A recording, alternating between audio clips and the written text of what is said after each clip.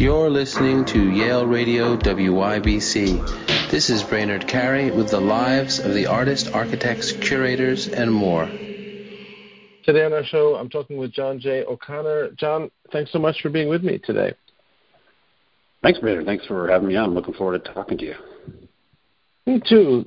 Today is it's the 30th of March in 2022, so we're hopefully edging out of the pandemic now. You're in Peekskill, New York, and I'm interested in what's going on in your studio. I know you're preparing for a show in the fall at False Flag. What's happening in the studio at the moment? Yeah, so I have a show at False Flag in the fall, so working towards that. But yeah, I'm actually on. So I teach as well, so I'm on sabbatical this semester, which has been great because it's been a chance for me to really fully focus on my work, which I haven't been able to really do in a number of years since I started teaching and kind of balancing that in life and a number of things. So yeah, I have. I mostly make drawings in my own work, although I have some sculptures and some animation going, but I'm working on a number of large-scale drawings that are really sort of slow to develop. But I have I don't know, I have the entire studio filled with, paper from floor to ceiling, and I'm working on a number of different types of drawings. I'm also collaborating with a writer, so he and I are working. That's a little bit more digital, although there's some drawing involved in that too. And then I work with a group. We do more multimedia projects. We're called Non-Core Projector. So we're working towards the show, and that's opening in the summer. And so that's kind of all happening at the same time. So, traditionally I've mostly been more of a, sort of drawing, painting person, where I'm mostly working in the studio, sort of a solitary practice, which is most of my time, but it's been interesting to collaborate. And all those things kind of feed off of each other, which I find really exciting, and it feels like a new sort of way of thinking for me in the studio. That's interesting. So let's go into some of those in more detail. The False Flag show. What will be in that? Will there be drawings in that? Is there something specific in terms of working towards that? I know we're still early in the year, but for the fall show, yeah. Well, what do you imagine will be in that? And is that in process now? What is that? Yeah, I think probably a lot of what's in the studio now will be in that show.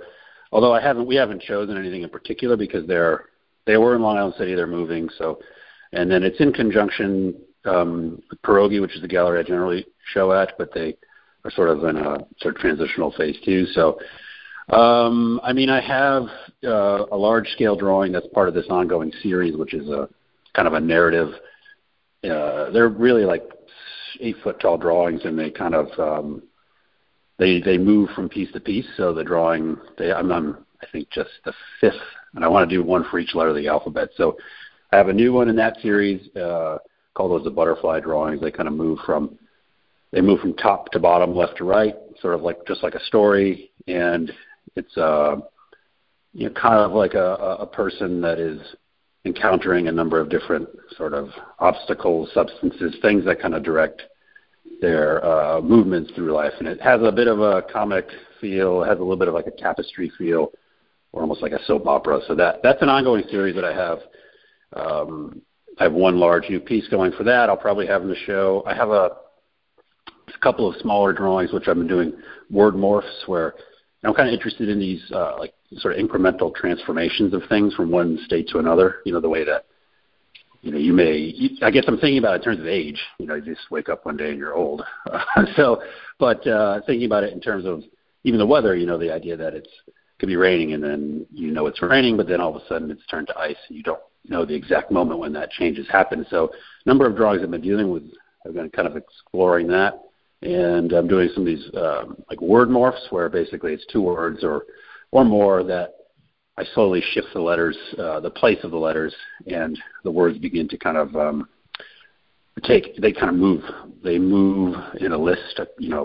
One begins to substitute for the other, and they shift, but it's really a slow transformation. I'm doing a similar drawing, which the first one I've done is like a large portrait, where this idea that sort of facial features and body parts are being kind of substituted or switched between these 2 figures. little bit hard to explain, but that's happening. Doing a drawing about car crash. It's a lot to go into. I'll talk for a long time. We don't have a lot of time, but there's a number of different things that are related. Yeah, that's exciting. Yeah, and I know all that work. Let's start with the butterfly paintings, because I mean, there's of course these all relate in some ways, but the butterfly drawings, those of course have writing involved in it. There's a whole narrative. To maybe talk about how you work on one of those. I'm not sure which one you're working on now, or if it's a series. But as you're saying, they're documenting like an individual moving through time, right? And these various things that they encounter, these narratives that are of all types of things. So what is the theme now? What is the content of those now? Has that shifted? What the individual is encountering is what I'm asking. Asking about the content of the recent butterfly drawings. Yeah, that's a good. I've been thinking about that a lot, actually, about how it's changed over time, because it started.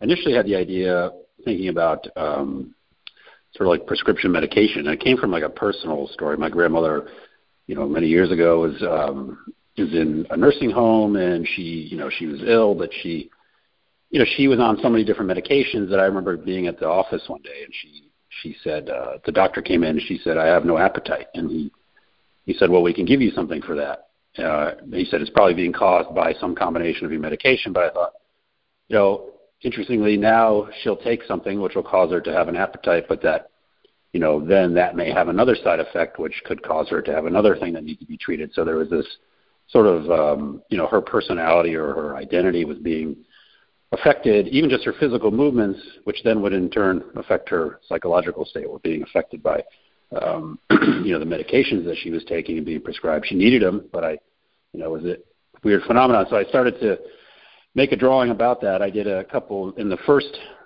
couple of these drawings in the series were more like that, where I was thinking, someone takes some medication and I would look up side effects, and then I would randomly choose a side effect, and then they would, so basically if you take an aspirin and then you causes you to have some effect, then I would have it relate to, if I took an aspirin and I had to go in this, move in this direction in the story. As it went along, it becomes repetitive, and I wanted the story to evolve.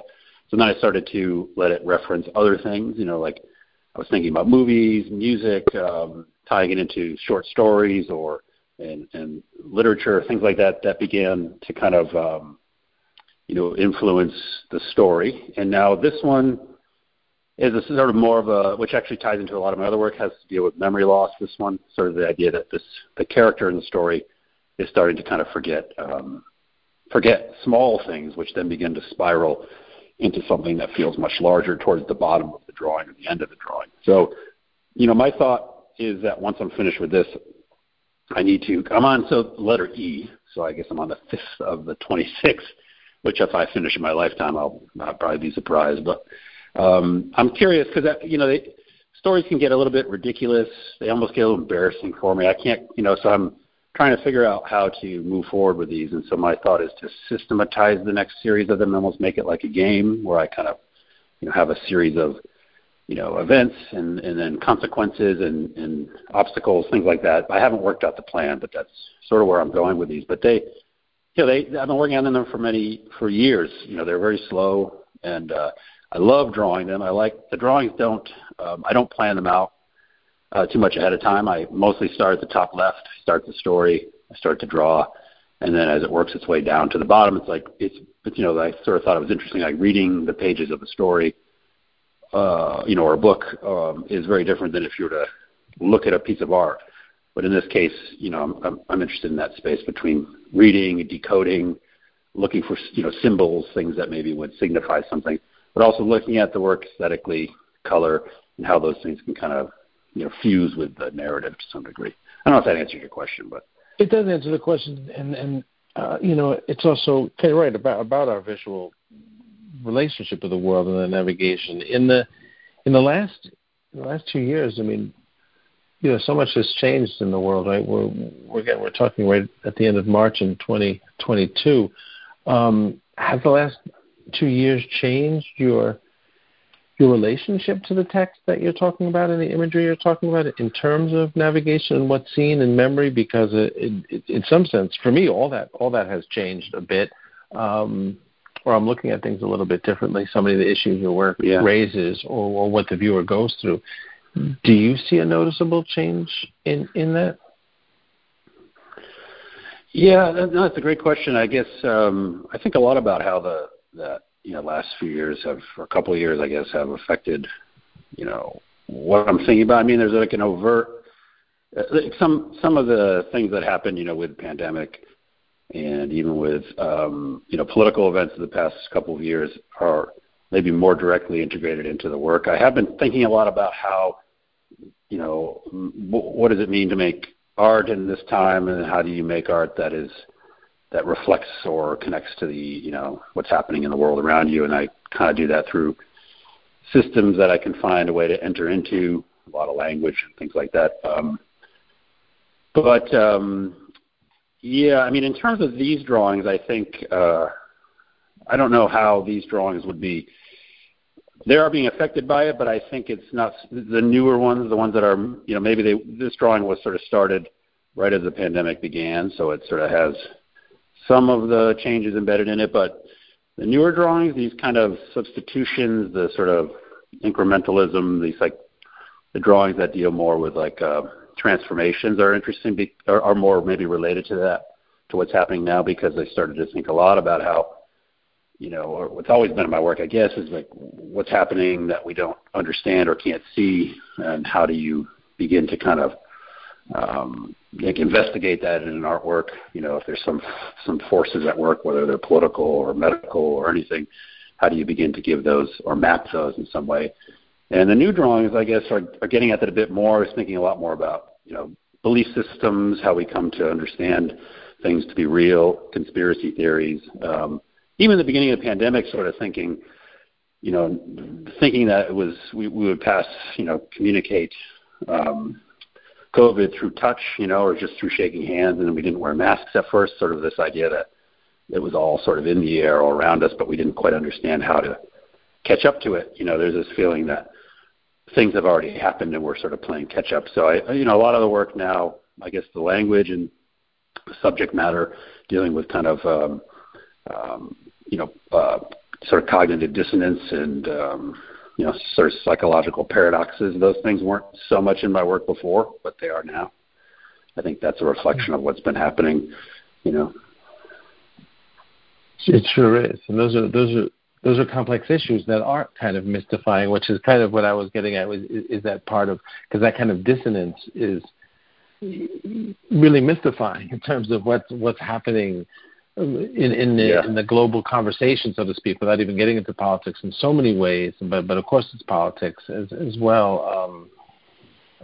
That's part of what's happening also formally in your work is what I'm driving at. That content, that type of content, is that also shifting how things are being presented? Because even in the one you were talking about, this idea of sort of losing memory but not quite sure, there's this kind of self-doubt isn't the right word, but something like that.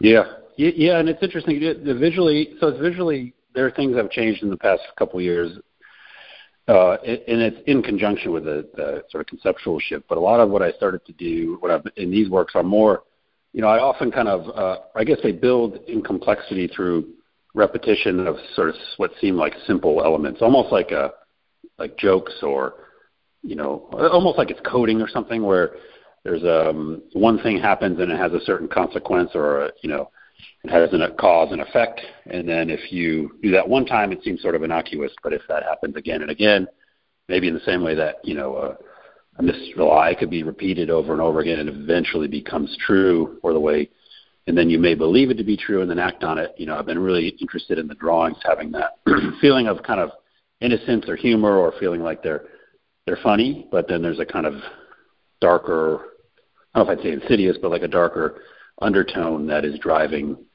the sort of repetition, and that's in a lot of the new drawings, and it wasn't before.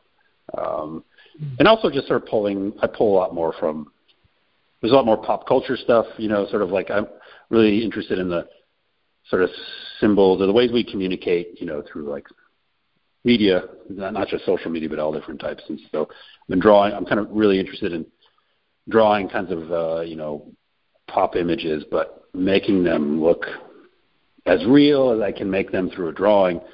In a sense, there's a kind of uncanniness in that we normally would, I guess, think related to a person, right? An uncanny resemblance to someone or something, or the uncanny. But this through a kind of almost like if you see a logo that's repeated a million times, if you hand draw it, it becomes kind of an original again and has this strange feeling that it could be reproduced, but also it's drawn really slowly. So kind of interested in the dynamic between those two things.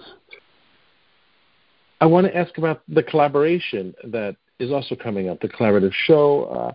What will that look like in the end, if I can ask that, and what's being made for that now? How is that structured? Yeah, so that show. So I'm not sure if I mentioned the name of the group, but it's called Non-Core Projector. We have it's a number of with different. It's almost like a band where we each have a different role, but it's me, then Rollo Carpenter, who is a computer scientist. He invented this chatbot, Cleverbot, which really plays a central role in a lot of the projects we do. It's Jack Colton, who works in video and projection, and then Elias Jarzenbeck, who's like one of the main coders and also does music and experimental sound. And then we just added Nathaniel Clark, who was actually a friend from mine from high school, who, because of the pandemic, we reconnected. So he is doing a lot of the coding and working through the ideas as well. So it's been great to have him part of it. But yeah, so it's sort of it's really connected to the work I'm doing in my drawings. What's interesting about the drawings though is that I work on those really slowly and over time, and everything on the paper, everything I think of, like notes, thoughts, any little change is visible. So I can really see the drawings evolve. And it's also just pencil on paper. It's really like a kind of, so it's so analog. It couldn't be closer to that. But this project and the ones we work on, it's more multimedia, and it deals similarly with this idea of a sort of transformation of like a phenomenon or event or something that's hyper-local, how that gets sort of transformed through, how we describe it in language, how we tell a story to someone else, almost like a game of telephone where as you start to tell something or tell someone about it, that begins to kind of morph or transform. And so the show, we don't have, what's interesting about it, and I talk about in relation to drawings, we're still working on all the parts. So we don't see it together until the installation, which is really can be scary but also exciting in that we have a lot of parts, and when we get into the space in July, we'll really then begin to sort of see it all put together. But the gist of it is that it's called Rec Globe TV, and all of our projects are anagrams of previous projects, and it's polling local police scanner chatter. So whatever is happening really hyper locally, temporally.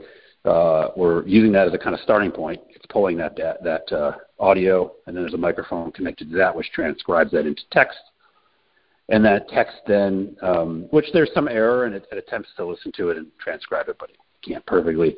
That gets then, we use that to sort of feed a laptop, and it searches on news sites, and it pulls headlines, and then enters those into YouTube, and it begins to sort of get at this transformation of the initial event. Something happens, someone breaks into a store or whatever, or there's just a traffic incident that then begins to kind of get morphed. Imagine that there's thinking of like someone's sitting at home, hears about something happening, and then starts to look it up online, read some news stories, looks on YouTube.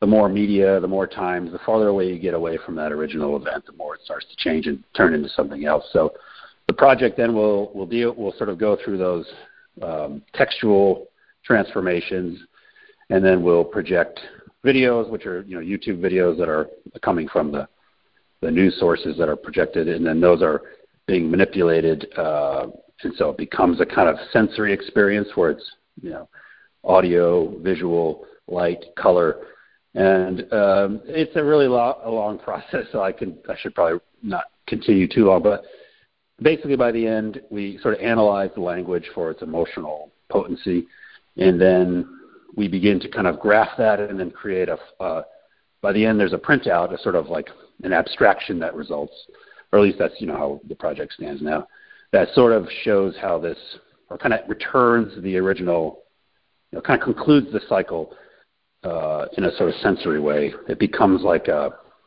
physical, tactile, real thing at the end that connects it to the start, which was the first moments when something that happens, in the town is communicated.